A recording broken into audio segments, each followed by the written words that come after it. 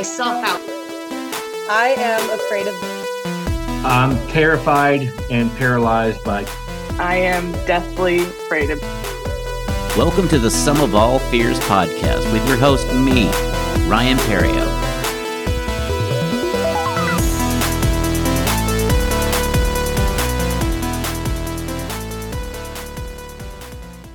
Hello, and welcome to the Sum of All Fears podcast. I'm your host, Ryan Perrio. This week, my guest is freelance writer and improv comic Danny Gallagher. Danny has written for numerous publications like Cracked, CNET, and is a regular contributor to the Dallas Observer. Danny also performs improv and sketches as part of the Four Chairs comedy troupe. He also runs the live match game on the Free Play Arcade Discord every Monday evening. Danny also has a fear of haunted houses and scary rides. What a perfect fear for the week of Halloween and our 10th episode. So without further ado, here is Danny Gallagher.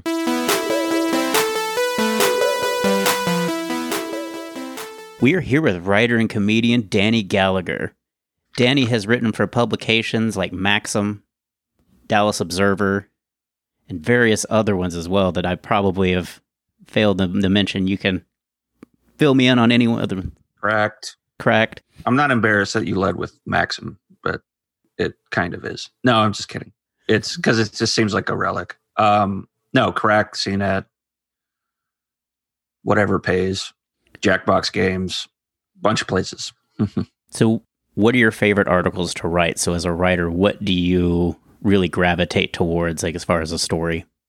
I like stuff where I have to go out and I hate to use the term gonzo because it's not as crazy, but I do like where I go out and have like an adventure, like a Horatio Alger story, although it ends with more embarrassment for me. So like the Flat Earth Society thing was fun, where I attended the Flat Earth Convention when it was in Frisco. And it wasn't as crazy as I thought it would be. It was more me just saying, this is crazy. And it's very dull and dry, interesting stuff. But a lot of it was like, lectures that make no sense. Did you bring a globe? No, I wanted to. I did the next best thing. So I wrote an initial article when I heard they were coming to town, how to talk to a flat earther. And I laid out all the basic stuff, horizon, whatever the guy that made the sundial, proving that the earth rotates, or that the earth is round, because we wouldn't have sundials, basically. Like all this like basic science stuff. And then I was just avalanched by every flat earth believer. I was on every main like famous flat earth podcast. The guy that was the basis of the Beyond the Curve documentary literally read it word for word. Wow. And had a guest that was like snidely commenting about it. And then this made me laugh out loud at the very end. The very next thing after he reads the last line, the woman that's with her says, I looked at his picture. I can't tell if he's a boy or a girl. And I just laughed so hard because I was like, well, you got me. I can't argue with that. Well, the name's Danny Gallagher. I mean... Yeah, no, I know. Well, there's Danny's that's spelled with an I. That's true. Danielle's. But yeah, I love stuff where I have to go out and do things. Just new experiences. Yeah, being a good old-fashioned leather shoe reporter, journalist kind of a thing. Kind of getting back to the heart of the whole journalism thing, where foot on the ground, gathering information, not just looking it up online. Right. They're like actually going and doing stuff. Those are the most fun for me. See, that would be so fun. You're just paid to crash parties, basically, and then write about it. Yeah, kind of. Although I've only done one recently where I had to be sneaky. Actually, most recently, it'll come out tomorrow or the next day, where I had to be Fletch and pretend to be another person. And I even picked the Fletch character name that was like something he would pick. Gosh. Like a celebrity name. Such a great movie. Yeah. Very underrated movie, Fletch. Oh, yeah. So what made you get into reporting? I was just always a writer. That's always what I did. I loved writing creative stories, but, everyone was like, don't get an English degree, which, is actually smarter than it sounds. And I liked I don't know, journalism, just like, I can write for a living, and then it's just a different kind of writing. And I was a big fan of Dave Barry, Mm-hmm. growing up, Dave Barry and Robert Benchley and Louis Grizzard. I read Mark Twain, and it was just like guys, talking about their opinions in a very humorous way. And and so I thought, I'll find a career in comedy and in journalism, because it seemed like the safest job. But it was also something turns out I liked. Yeah. I mean, that's the most important part, is as long as you enjoy doing it. Right. Pay is just a bonus to be able to do that, because I love comedy, and I'm always afraid to take it to full-time comedy just because I'm 43 with no college degree at all. So I am a fan of every college team because I've been to none. And no, I get that. And so I'm always like afraid, because like if I do take that leap and it doesn't work out, then I am absolutely back at square one. Right. As a 43-year-old, and it just scares me with all the work experience that I've amassed at my day job doing technical work to actually take that leap. No, and I was forced to, or I say forced to, I got laid off from a newspaper job 5 years ago, and then was freelancing on the side, and I was like, I just like working for myself. So I just kept doing it. And there's times where it was like, maybe I need to get a real job. Mm-hmm. I've taken money from my parents. I'm not ashamed to say. Sometimes, because it's part of building your own brand and being a freelancer. Mm-hmm. Yeah, no, I totally get that. I too have taken money from my parents a lot at an age that they probably didn't think they would expect to see that coming. Because in my early 30s, man, I thought I was done. I literally was working. Oh yeah, me too. I was job to job, living at back of my mom. All my credit ruined because everything, I had lost everything for the most part financially, as well as a DWI.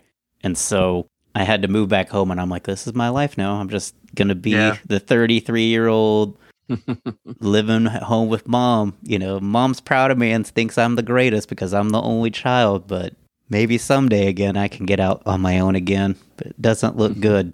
Yeah, no. Everybody has to have a I got to move home moment at least once in their life, I think. I feel like that should be like, you have to work in the service industry at some point, and you have to move back home with your parents. Yeah. Those are the two things you have to do in life. Because if you want your parents to never say, I love you, move back home.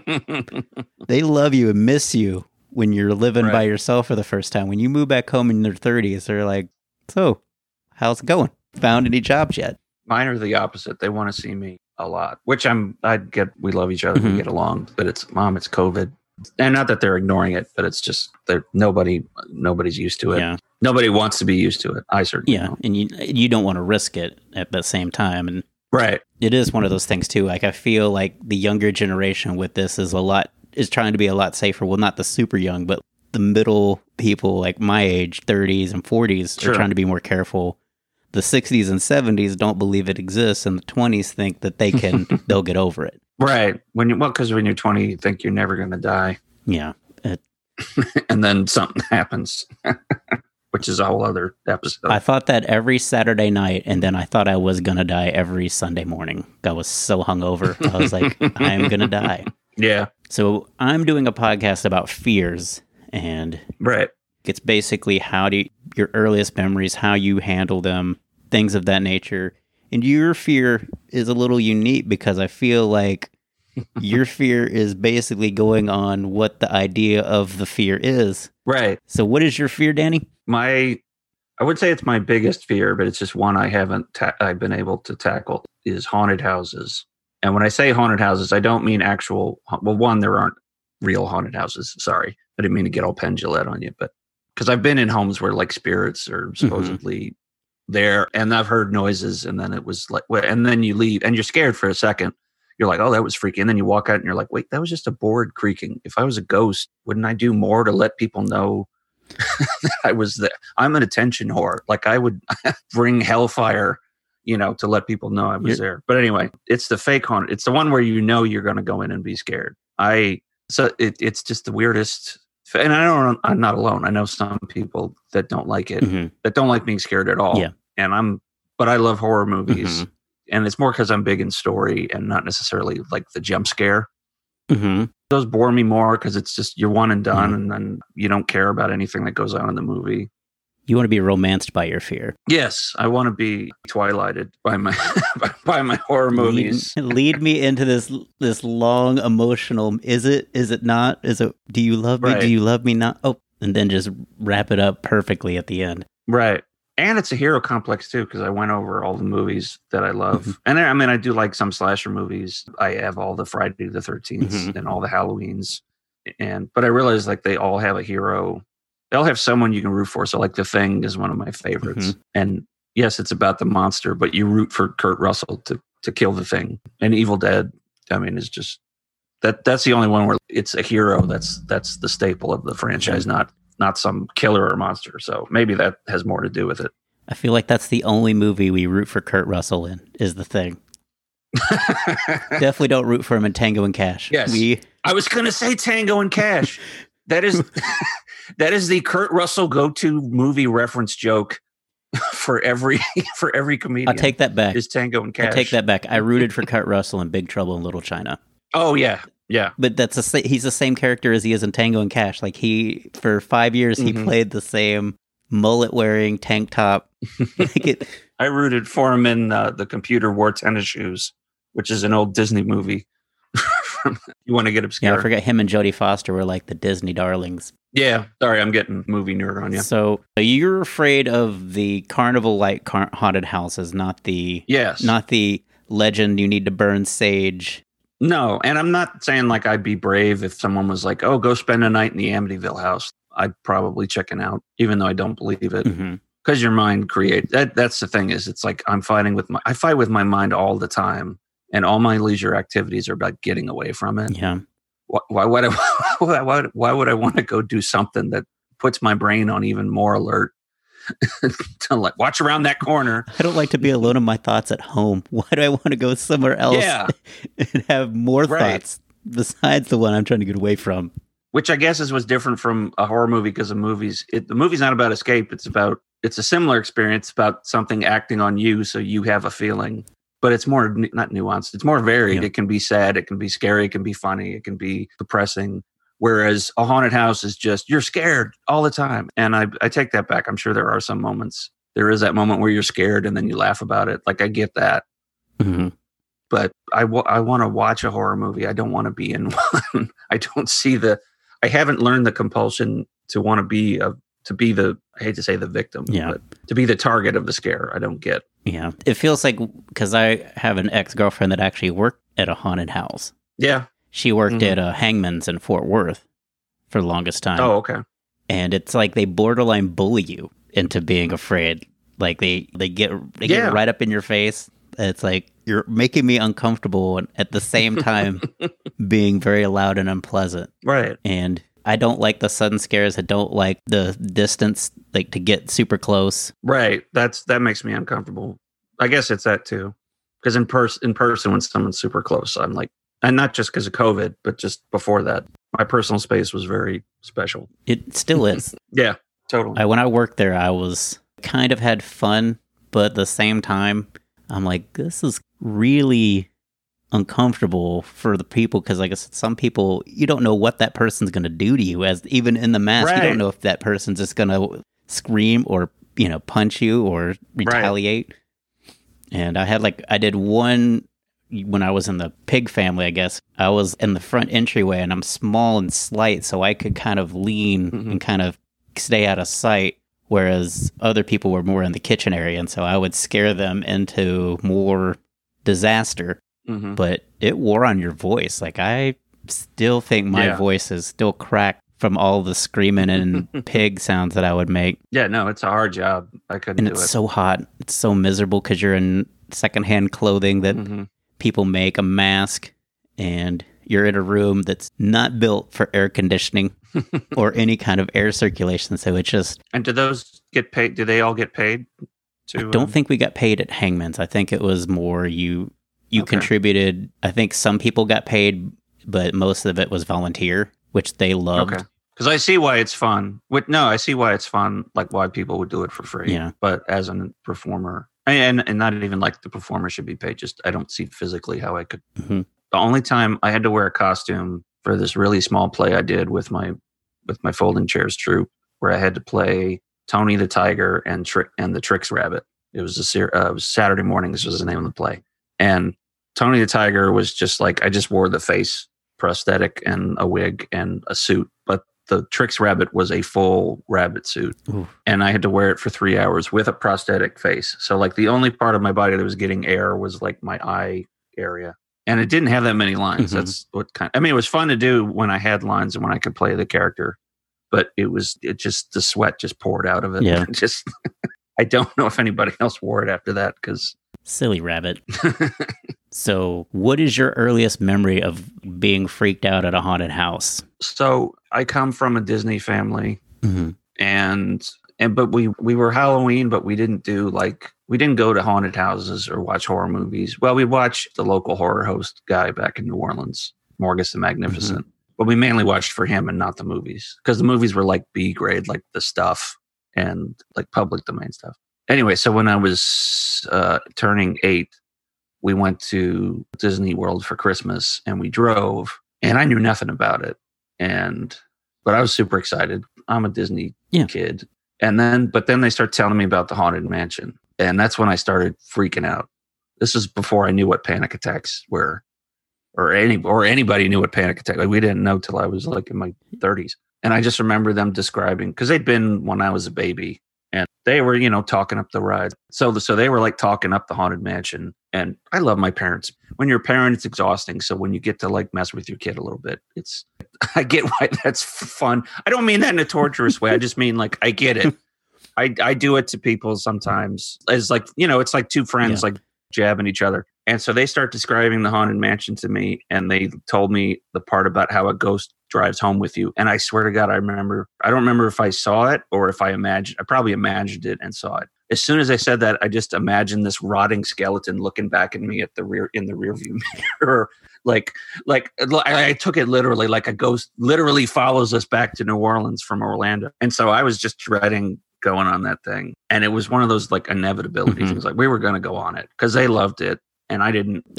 But the word haunted is in it. So already I'm crying very loudly, embarrassingly loud. Don't take me in. How old were you at this point? 8. Okay. That's still acceptable. Right. But the fun part was I came out of it and absolutely loved it. And now I'm obsessed with it. I actually have prints of the posters around my house and little bobblehead, and people buy me bobbleheads and things. And every time I've gone back twice, and of course we'll write it like 30 times because that ride is actually very story driven if you know what to look for. And it's nostalgia too at that point. It's nostalgia, yeah, totally. And if I was a ghost, I would totally leave Orlando, Florida, to come back to New Orleans, Louisiana. If I had the druthers, I feel like you would be ghosts wouldn't even haunt houses in New Orleans. You would just go out in the French Quarter at this point. Right, which is where all the ghosts are, allegedly. When I went through the haunted house, and I was like, oh, this is awful. Because I was like you. I grew up in suburban America. There wasn't much.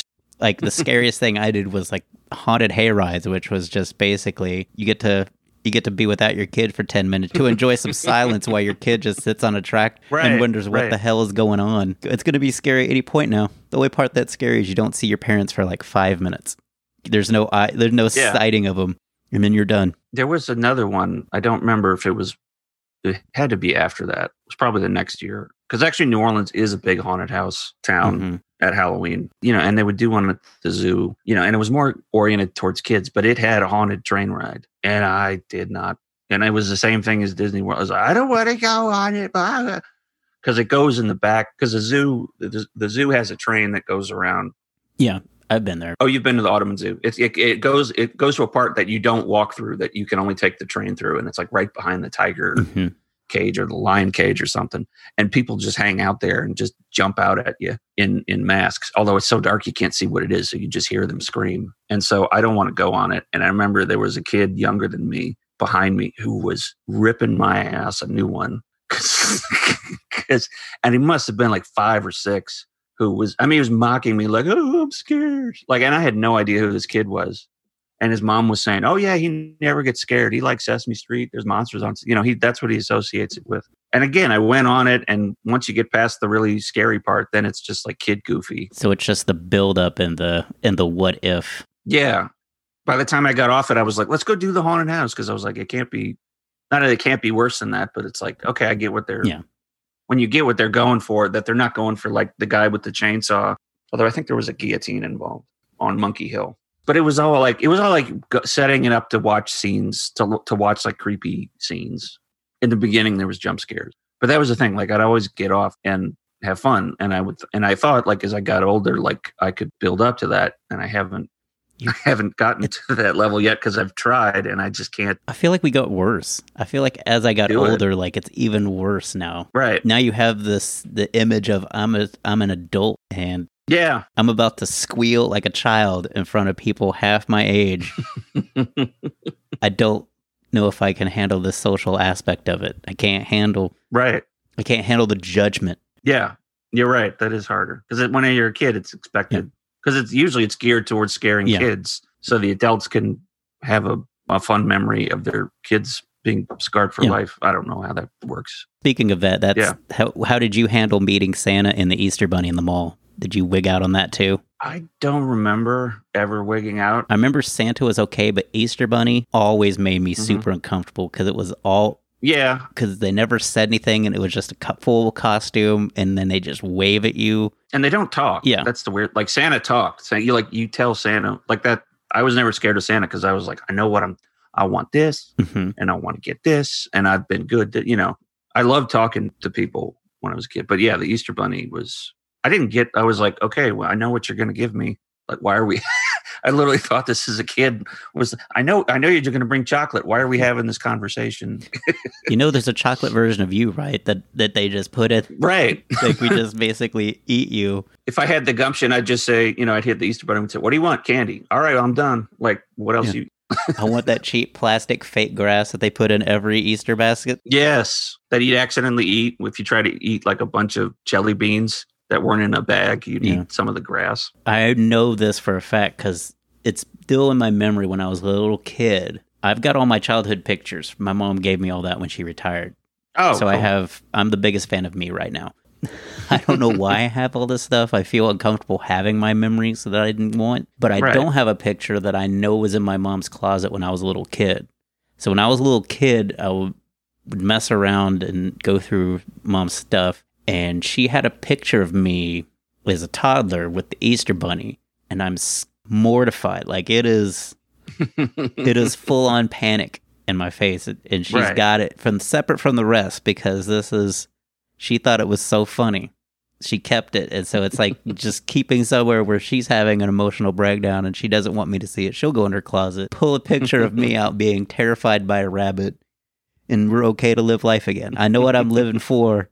And it's to terrify my son every chance I get. You remember that moment? I don't. Where the picture was I don't taken? remember that moment, but I remember seeing that picture of my mom saying that, that's one of my favorites of you. And it was just a picture of me being terrified of a rabbit. And I don't know if it was my first or second Easter. And that could have been it. It was like super early too. Right. But yes, it is a picture of me being traumatized subconsciously without even knowing it. It's setting the precedent for how I was going to deal with every Easter Bunny. Like, it still makes me feel weird. It's like, why are we taking a picture with the Easter Bunny? Yeah, I always questioned that. What's the significance? Not even in a religious thing, just like I mean, when I stopped believing in the Easter Bunny, I didn't get it. You suck at hiding eggs. If I'd have known, I would have just trash talked him. Like, dude, what's with this weak ass hiding spot behind the sofa? If you're going to hide eggs, man, go hard. You can't half-ass this. There was a way to do it I wish I'd known about when I was a kid because I would totally do it. I forget what season of Bob's Burgers it is, but apparently the Belcher family tradition is they hide actual eggs all over the house. And they have an accurate count of like say it's 75. And whoever finds the very last egg gets all the candy. But it could be it could take days because then, the smell would start. And I was I wanted my childhood holiday experiences to have more stakes, I guess, because I'm competitive. It just sounded like, oh, that's a more fun idea than go find them in the yard. I feel like your parents just got tired of hiding at some point. Yeah, they ran out of ways to make it creative. I remember trying to dye with that Rit dye that didn't color any eggs whatsoever. You just got the off-white egg now instead of the red. You would try to do the tablets in the boiling water. Yeah, what's the pause? Yeah, PAAS. Yeah, that's it. Pause. I thought it was like writ. And That's the one that stuck around. you had the stupid little bendy thing, so you'd scald your hand in boiling water as you try to pull this egg up. Easter was so much more traumatizing than people give it credit for. Right. So, do you still go to haunted houses now? No, I'm trying, and in fact, my most recent one is now turned into my second most pathetic date story. So this was a couple of years ago. I met somebody, and I won't say, it was like, oh, I'd be very lucky if I got to, get to know this person. Like it was, and I'm very hesitant about dating. So I really wanted to like impress this girl, and I wanted to be her boyfriend, whatever you want to say.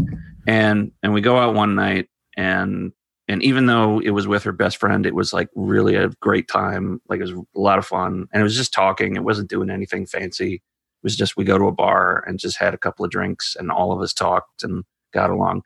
And during the conversation, she mentions that she has a VIP pass to Dark Hour in Plano. Now, Dark Hour, for those that don't know, is like the mecca of haunted houses, because I've done stories about it, and they put in like movie grade work into the sets and the costumes, and they tell stories, and still make it very terrifying according to people that have been into it. And so on this date, I wasn't like manning up. I was being honest. I was like, yeah, I can't, I'm a big coward, but I want to do it. And she's like, well, come do it. And I was like, okay, you know what? I'm going to try it. So I don't know if it was the next day or the day after, I am starting to have a panic attack about it.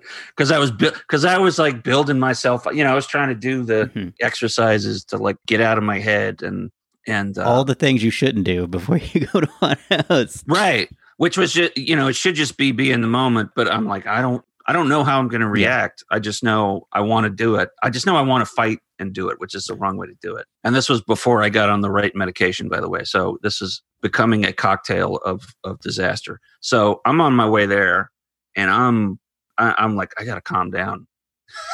I react the same way as a father that's going to their son's murder trial. Like I'm, and this is supposed to be for something that's entertaining. Like I'm having a full on freak out of like, I don't know what's going to happen. Am I going to embarrass myself? Am I going to cry in front of this girl?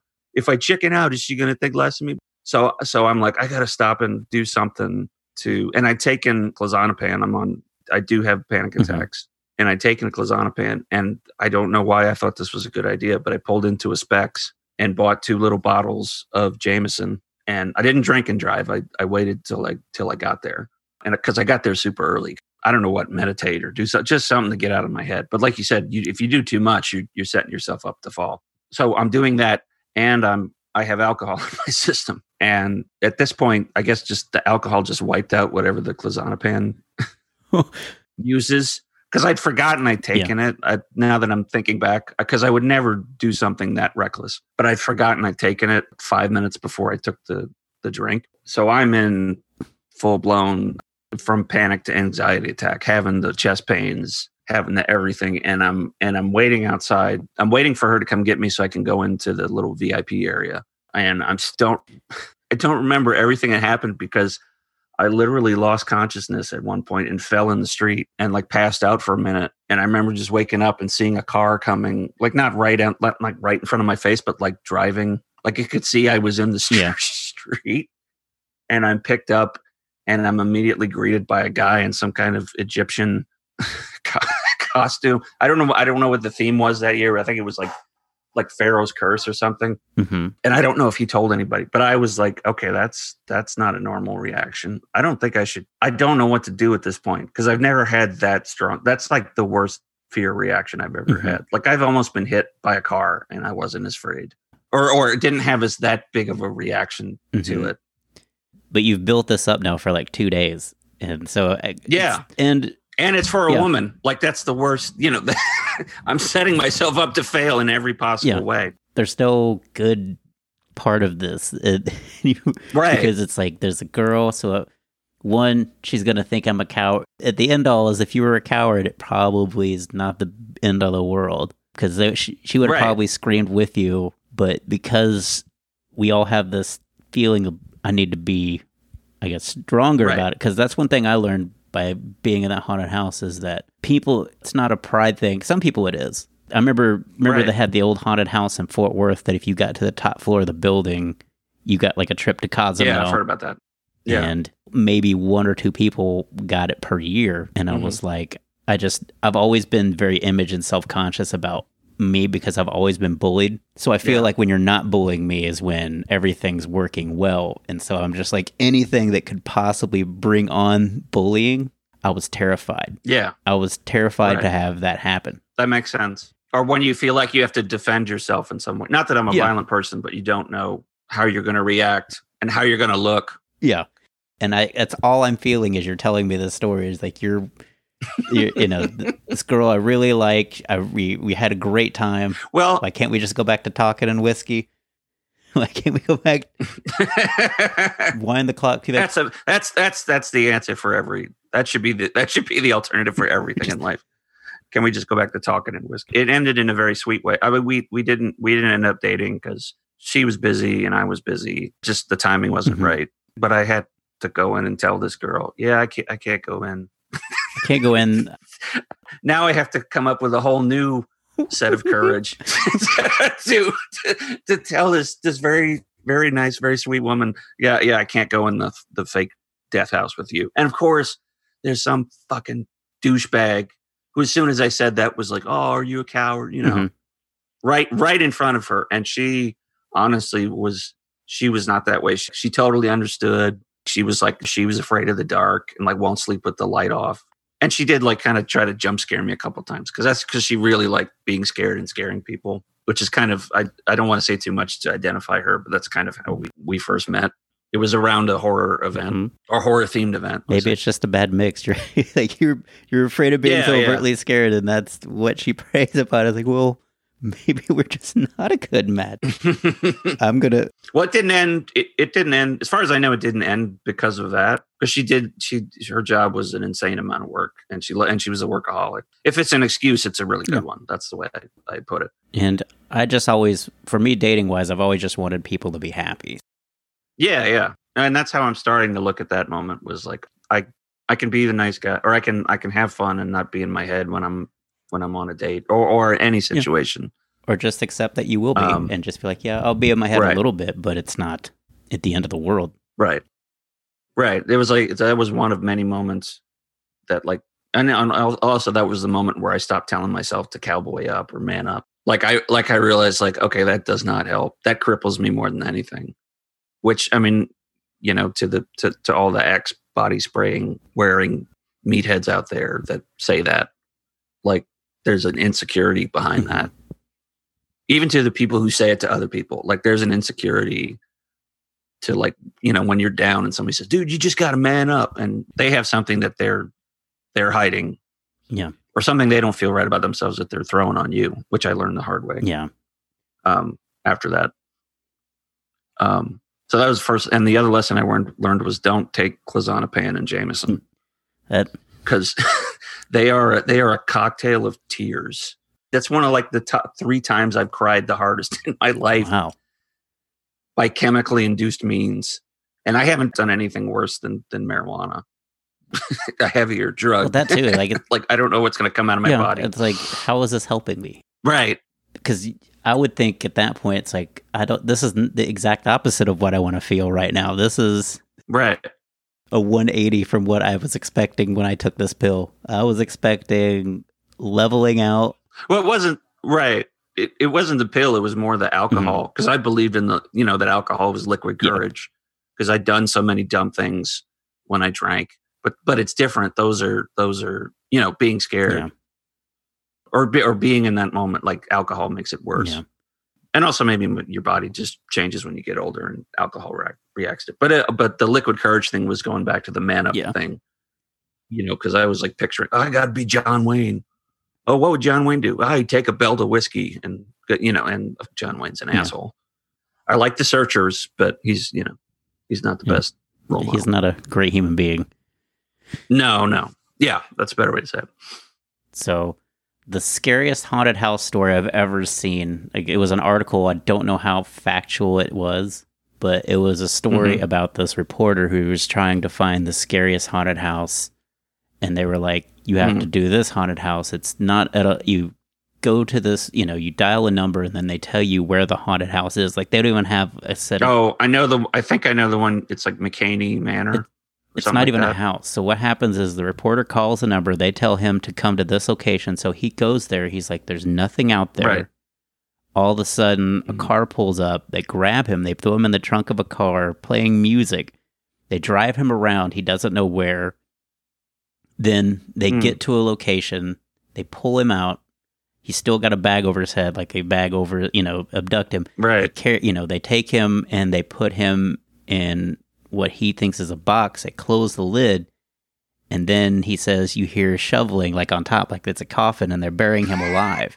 Oh, God. And then, you sit there. He says it felt like 15 minutes, but I don't know how long it really was, because it's just, I would, at some point, I would probably just be catatonic. Like, this is just somewhere in acceptance and panic.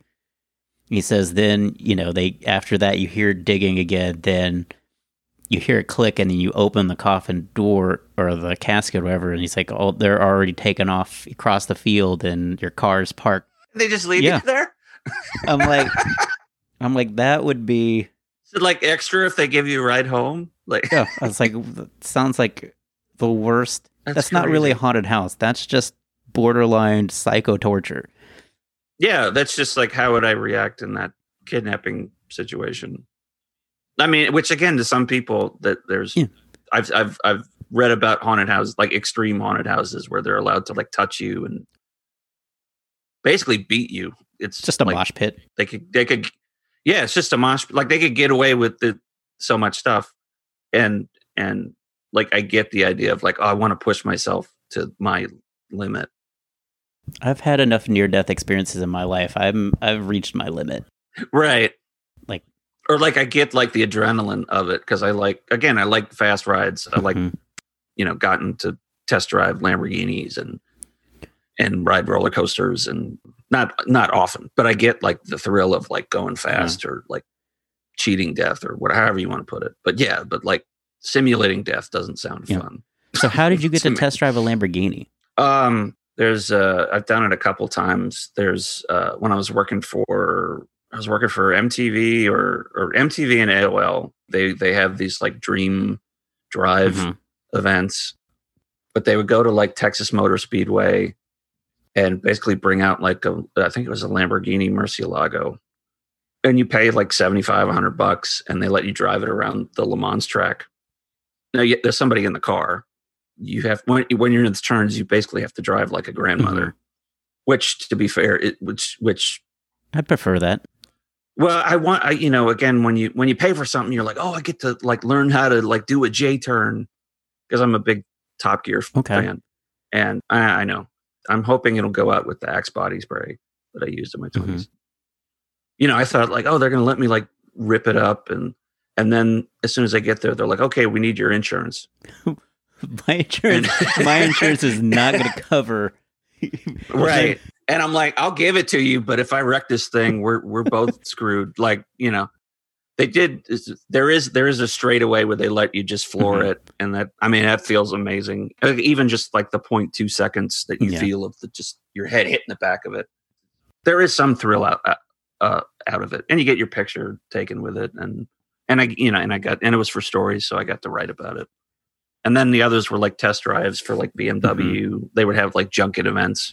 So I have a similar story, but it's more sketchy, because I was out of a job, and my best friend was doing these. It used to be these old pyramid schemes where you would sell products, like not grocery store products, but you would like show them how much more shaving cream your product had versus the right. And so he was doing that, and we were walking around. So I was possibly thinking about doing it, and we were walking through Plano, like at Plano Parkway, and here we are at Porsche Plano. And we're in suits and stuff. We're we look like we're we're here to sell. And Nick's like, you know what? Let's go be dreamers. My best friend at the time, Nick's like, let's go be dreamers. Let's go pretend but look at Porsches. And it's like, okay. And so we go in and we start telling them we're young entrepreneurs, and we're we're interested in buying, considering buying a Porsche once, we get bought. We're already being looked at to be purchased and stuff. And so we're going to come into a large sum of money. And he's like, oh, and so we get a 911. We're just ripping down this back road, doing 80 to 100, just flip in like. They just let you take the car that nobody went somebody with went you? with us, but he's like, man, floor it. He was they were all about. He was, part of the pitch. Yeah. And so we walked out of there and we were like, we just kind of high-fived, and that was our Porsche experience. We'll never get to drive one for days, but one day we got to drive one. Yeah, that's one awesome. 20-minute afternoon. And we just stone-faced just sat there and said, yeah, we're entrepreneurs. And inside I'm like, no, we're not. So when you got back, was he like, so do you want to buy this? And you're like, no. Well, we sat down with him and crunched the numbers and said, so what would it, like, this is the amount we're going to get. What will we need to put down, and which model should we get and stuff? And we had a whole paperwork of our Porsche Turbo. I don't know what happened to it because we both left with like a promo pack. Oh, right. Of what we were going to get. And I was like, this is kind of a cool memory, and I wanted to keep it, but I couldn't afford to frame it because I was going to get it framed and be like, so why do you have this Porsche slip? Whoa. It is one of the greatest grifts I've ever done in my life. I just managed to get a test drive out of a person. And honestly, I don't think you're the first. I don't, like, I think he kind of, part of him maybe knew, like, this is part of the, I don't know the guy, but I feel like that happens so often that, like, he's just happy to let somebody drive it. I don't know the guy. Maybe I'm conjecturing or assuming too much. Various times we've pulled various pranks, and that was one of my faves. That's awesome. So, Danny, I thank you for doing this. Yeah, it was fun. So let me do some promo work for you. You've got a couple of things going on. You've got the Folding Chairs comedy troupe. I guess you guys are getting back going. You've also got a Maki Horror Picture Show, which is you basically do Mystery Science Theater 3000 with various movies, I hear? Yeah, we do. So we do like old cheesy horror movies we give them the Mystery Science Theater treatment, but we've come up with a way basically to do them as like Rocky Horror shows. So we give the audience props. Oh, so you get the toast and to use. Well, like, but for like this specific movie. So the first one we ever did was Plan 9 from Outer Space, which is one of the greatest films ever made. And we give the audience, we put prompts up on the screen as the movie's playing, and put a countdown timer so they can yell jokes and do things with the props. So like there's one scene, there's that famous scene in Plan 9 when Tor Johnson gets hit in the head. While he's a zombie, he gets hit in the head with a big stick. And we gave everybody thunder sticks, which are like basically like just blow up sticks. And we said, okay, when the countdown yells 0, hit the guy in the head in front of you with the thunder stick. And we timed it so that when Tor gets hit in the head, you hit somebody in the head with this blow up stick. So it's stuff like that. And then we do sketches in between. We try to do it as like close to Mystery Science Theater would, because just the formulas still work so well. And it's an insane amount of work, but it's always fun. I just love the crowd participation part of it. Like, because I've done a couple of Rocky Horror Picture Show where they do all that, and it's just always been a great time. Yeah. And so to add that plus having the Mystery Science Theater 3000, so it just sounds like so much fun. Yeah, we're lucky we thought of it. We're trying to figure out a way to do it online. We're working on a podcast and possibly some other ways to do it. The hard part is figuring out how to stream it so it doesn't crash, but we'll get there. We'll do something soon. That's great. Oh, and MakiHorror.com. MakiHorror.com. And Folding Chairs Comedy Troupe, all one word, on Facebook, Folding C on Twitter. And what about yourself, just for social media? I got a really interesting story coming out. It probably will come out by the time this comes out, for the Dallas Observer, about a no mask rally that I quote unquote attended. I was able to get like kind of a behind the scenes look at it. It wasn't very well attended, put it that way, but it was interesting just to like get into that mindset as much as I could of like, why are you doing this? But I had to do it in a way where they kind of opened up to you. Didn't know. Yeah. It's a little sneaky. I won't say more than that. Nothing illegal. Yeah. I didn't hack anybody's account or anything. But it's like, so you have to try to be fair and impartial, and so sometimes that requires you to have to. Yeah, but it's with the observer, so I can also be my smart ass self sometimes. Yes. If it's like painfully obvious if this is like not the right thing or just weird or strange. Well, I look forward to that article, and I thank you again. Yeah, thanks. And we'll talk again soon. So that was my interview with Danny Gallagher.